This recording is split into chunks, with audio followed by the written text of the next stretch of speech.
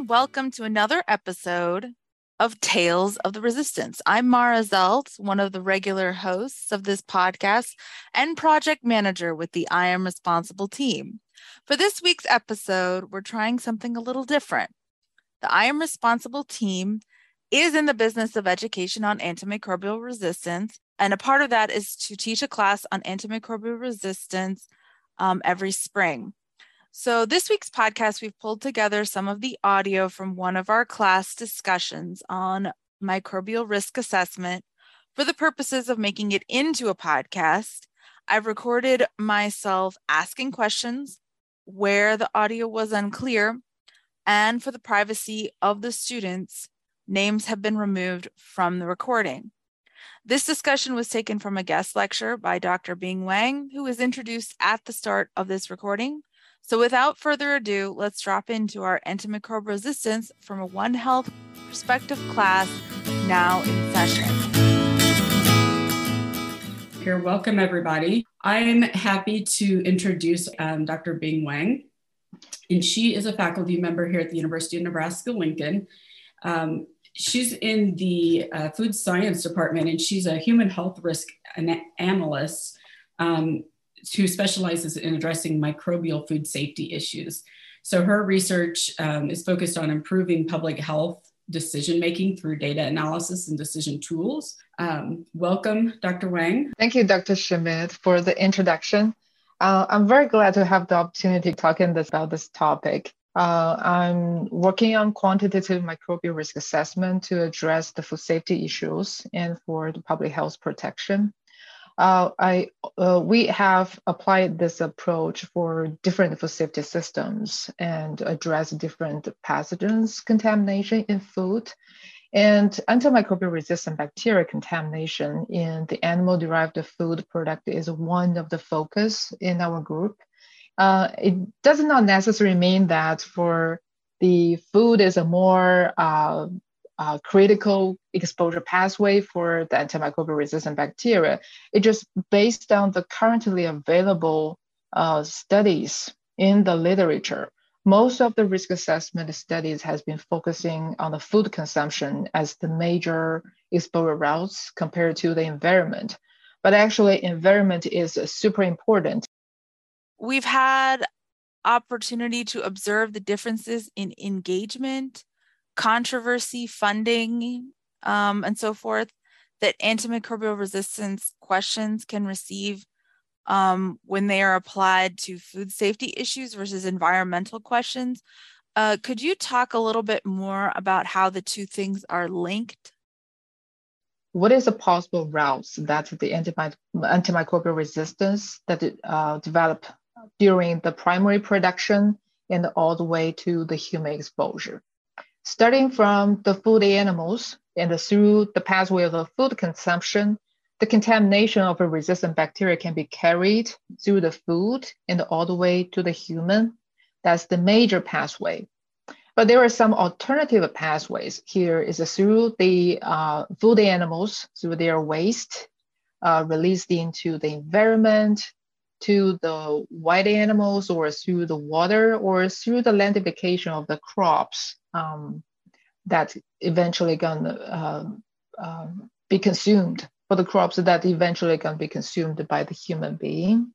The transmission of antimicrobial resistance between animals and the human could be dual directional. So it's not only from animal to human, it's also possible the transmission happen from the human to animal. Actually, there is another review that's examining the causal relationship between the antimicrobial resistance between the animal and the human. And most of the study, they didn't really have a clear statement about the transmission direction. So in terms of the causal relationship, is still uncertain. So how would you describe your role then in terms of how a risk assessment specialist is part of addressing antimicrobial resistance? So when we're facing such a serious crisis, and this is antimicrobial resistance issues is quite complex, the precautionary principles is no longer sufficient to guide our reactions. Instead, the risk-based approach is widely recognized as a preferred approach. The recommendation or the guideline developed by the CAC, that's the Codex Alimentarius Commission, about how to use a risk analysis as a framework to control the foodborne antimicrobial resistance issues. And before I go into the details I want to make some differentiation of definition. So when we talk about the risk analysis covers the three different components. Risk assessment, which is the scientific component in risk analysis, is use the composite science-based information to estimate the magnitude of a risk and help to evaluate different potential risk management options. So the results from the risk assessment will be very useful inputs for the risk managers to decide how to control the risk. And also for the risk communication, it is a process to make sure effective communication between the risk assessor and the risk management, and also to communicate the magnitude of a risk and also the potential risk management measures with associated stakeholders. Can you dive a little deeper on that? What goes into making a risk assessment for antimicrobial resistance in, say, the food consumption pathway, for example? And the first step is hazard identification. So in hazard identification, it is to identify the potential hazards that can pose the adverse health conditions. And it's answer the question, what can go wrong?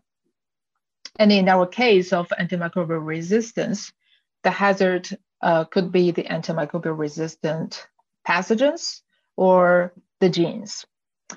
And the next step is exposure assessment.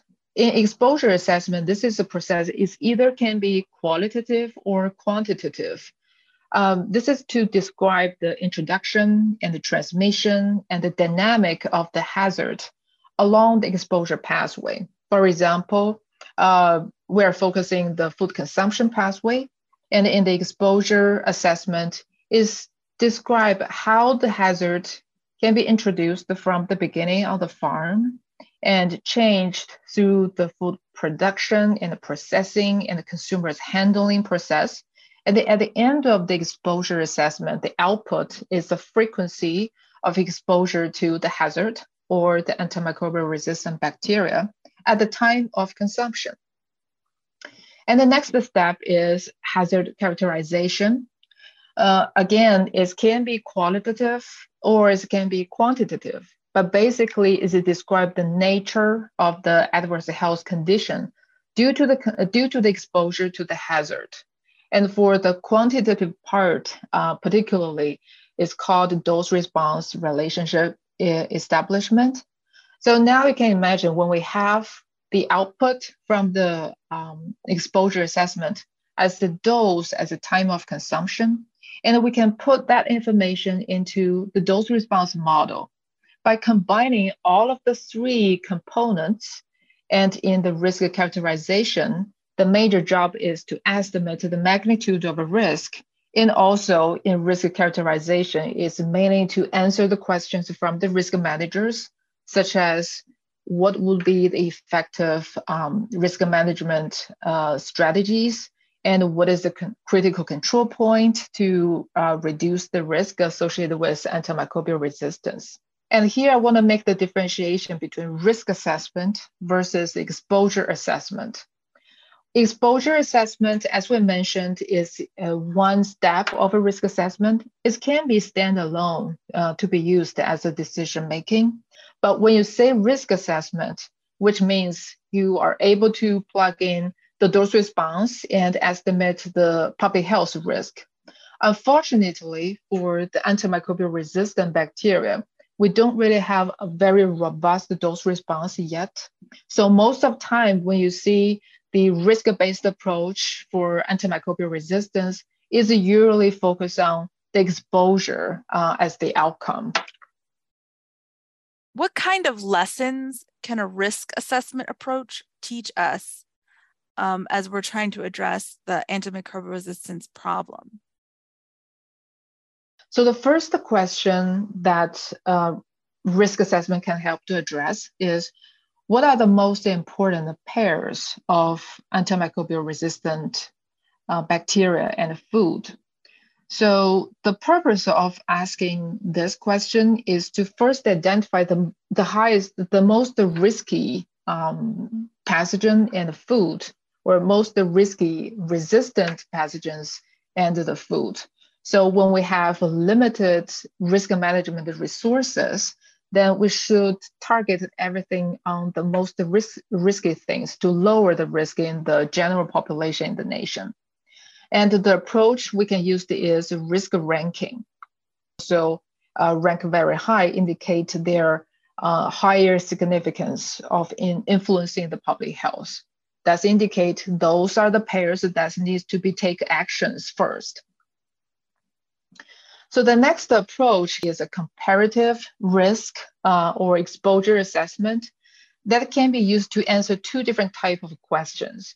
First is, what are the contributions from various food to human exposure to a specific resistant bacteria? So in this situation is, we're focusing on one type of resistant bacteria's exposure, but there are multiple different types of food can contribute to the exposure. And we want to know their relative contribution between the different food. Or we can answer the question like, what is the relative comparison of various resistant bacteria related to a specific food?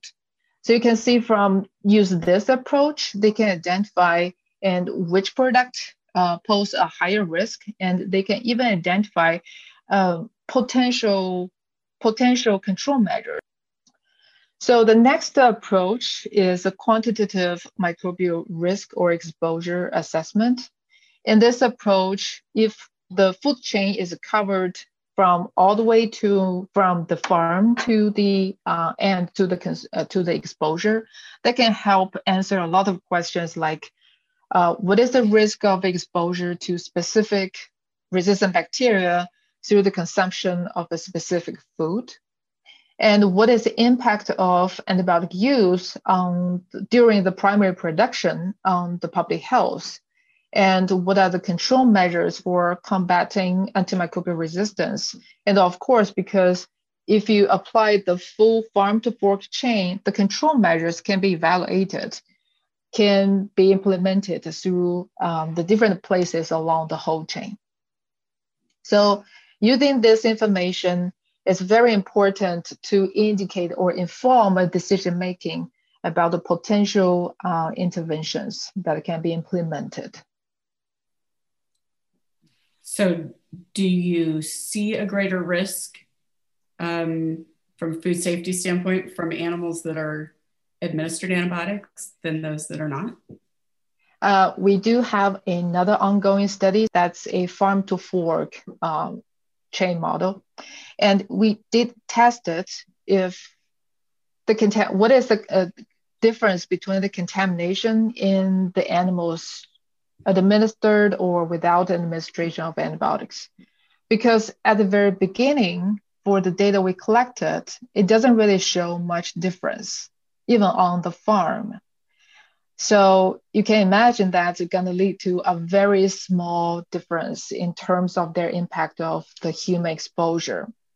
If you think about the whole chain, that the contamination level is much higher at the primary stage. And in the United States, the scenario we simulated in the United States. So in the United States, majority of the food producing animals through the production, you will see a dramatic decrease in terms of the contamination. Most of the contamination are taken care during the processing. So when the dramatic decrease is observed, you can imagine even at the very beginning, they have some level of a difference, but the difference will be shrinked even more when it's close to the time of consumption.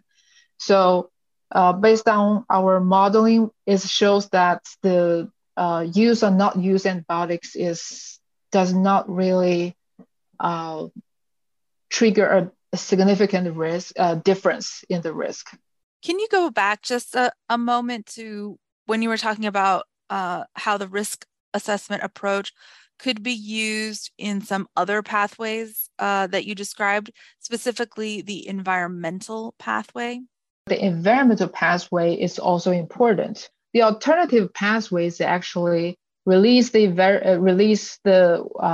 resistant bacteria into the environment and then through the other route to the human being. This is one of the very few studies that I find online that's evaluating multiple different exposure pathways in the same study. And they include the food pathway, like the consumption of a contaminated ground beef, and the leafy greens, and also the environmental pathway, like use the recreational purpose to use the rivers that may be contaminated by the waste from the feedlot. So through all of these exposure pathways, they make the comparison to give the rank about which pathway can give you the highest risk exposed to the resistant bacteria interested here. So it shows if we only consider per exposure event, direct animal contact can give the highest amount of exposure. But if also consider the exposure frequency, then the consumption of a contaminated ground beef, the beef consumption is actually the most significant exposure pathway. So with regard to risk assessments, did you see those risk assessments primarily being done by universities or research settings, or is this approach being routinely used by, say, Food and Drug Administration or other agencies to routinely identify food safety? Yeah. For the risk assessment, if we think about the history of a risk assessment, it started from the need for WTO. And also later CAC, the Codex Alimentary Commissions stepped in to develop the guidelines. So the major purpose is to build the food standards between different countries and to facilitate a fair trade. So this is the initial purpose of promote the approach of a risk assessment. So in terms of that, the most of the applications of a risk assessment is as national level or even international levels. So that's why you can see a lot of risk assessments conducted by FAO, WHO, and also at FDA, they have, and the USDA, they publish a lot of risk assessment. And also for the researchers, we do scientific practices of this to apply into different scenarios and also to for the development of the methodology of a risk assessment. For food industry, I have to say the application is relatively limited.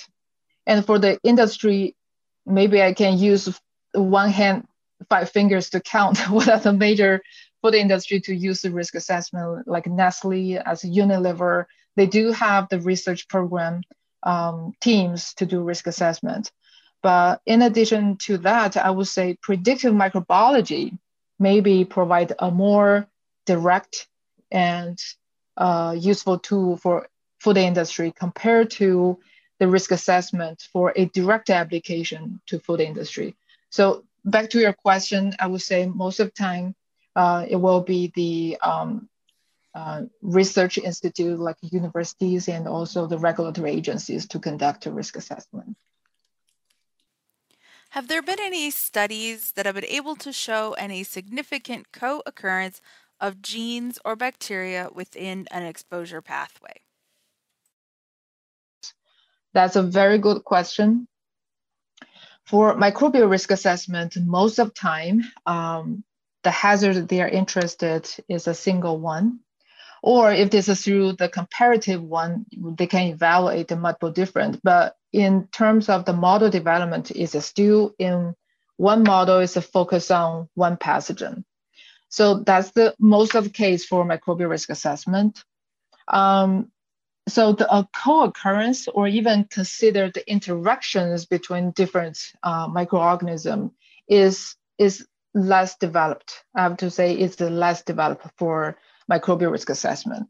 For chemical risk assessment is a totally different case. For example, they have the cumulative exposure assessment of chemicals. They consider the synergistic effects between different chemical agents in terms of their influence of health. But for the microbial, it's not there yet. What challenges did you run into in trying to quantify the links between the different systems in the systems map? The biggest challenge for risk assessment is data, for high quality data. But usually for a risk assessment model is need a variety type of inputs. Very important, you can imagine it is a contamination information, right? But for the resistant bacteria, most of time we only have the presence and the absence data without the concentration. That's really related to how the resistance profile has been determined. If you look at the literature, a lot of time people just for example, if you look at the resistant to salmonella, they first isolate salmonella and pick the salmonella colony and put the colony into different resistance testing and to know if this is salmonella resistant to a specific class of a drug, right? So that's the way you know if a yes or no or presence or absence of a resistant salmonella. However, if you want to know the concentration, that should follow a totally different approach. You should have a specific level of resistant antibiotics added to the agar to see how many of the colony can grow on the agar that already with the level of antibiotics. Very unfortunately, in the literature, concentration data is super limited. So that's introduce a lot of uncertainties about the risk estimation. I see that is the number one challenge. Is not only for resistant risk assessment, is for all different type of risk assessment. It's a microbial risk assessment. Concentration is a very scarce data type. For the other one, as I mentioned, the dose response is not really robust for resistant bacteria. Right now, for the people, if we want to connect the exposure of a resistant bacteria to the level of risk of a resistant infection, what they use the dose response is built based on the general pathogen. So, for example, what I use for resistant salmonella is only the dose response for salmonella. But for the data collected for built the dose response, is not differentiated about the resistance profile. However, you need to ask yourself, is the salmonella dose response a good representative of the resistant salmonella in terms of their potency of trigger the infection? That's the uncertainty that we don't know. And we don't really have a lot of information to help us to build a robust dose response for resistant bacteria. Of course, there are more challenges I can give you. Like when we do risk assessment, all the output is about the human health. All the focus is about the human health. Are we really taking a One Health approach? Are we really thinking about the animal health as one of the decision-making factors? And also, if we're thinking about banning the antibiotics, then some economic consequences will follow up. So is the economy factors is considered? I'm considering for really a One Health approach that we can follow a multi-criteria decision-making process, in addition to only focus on the public health as the sole criteria to make the decision. And also, for most of the risk assessment currently being conducted, we use the culture-based data, which means we know the CFU and we know the presence, the absence, or the prevalence of contaminated products. But now there are more opportunities to use the like a genomic information, and also this type of information can give the opportunity to give a differentiation between different strains based on their functions. For example, based on their differences in virulence or the resistance levels. So there's opportunities to plug in the the whole genome sequencing data into risk assessment. That is what is called the next generation risk assessment. It is very widely discussed, but with very few application right now. And the last one is for the risk assessment, particularly for quantitative risk assessment.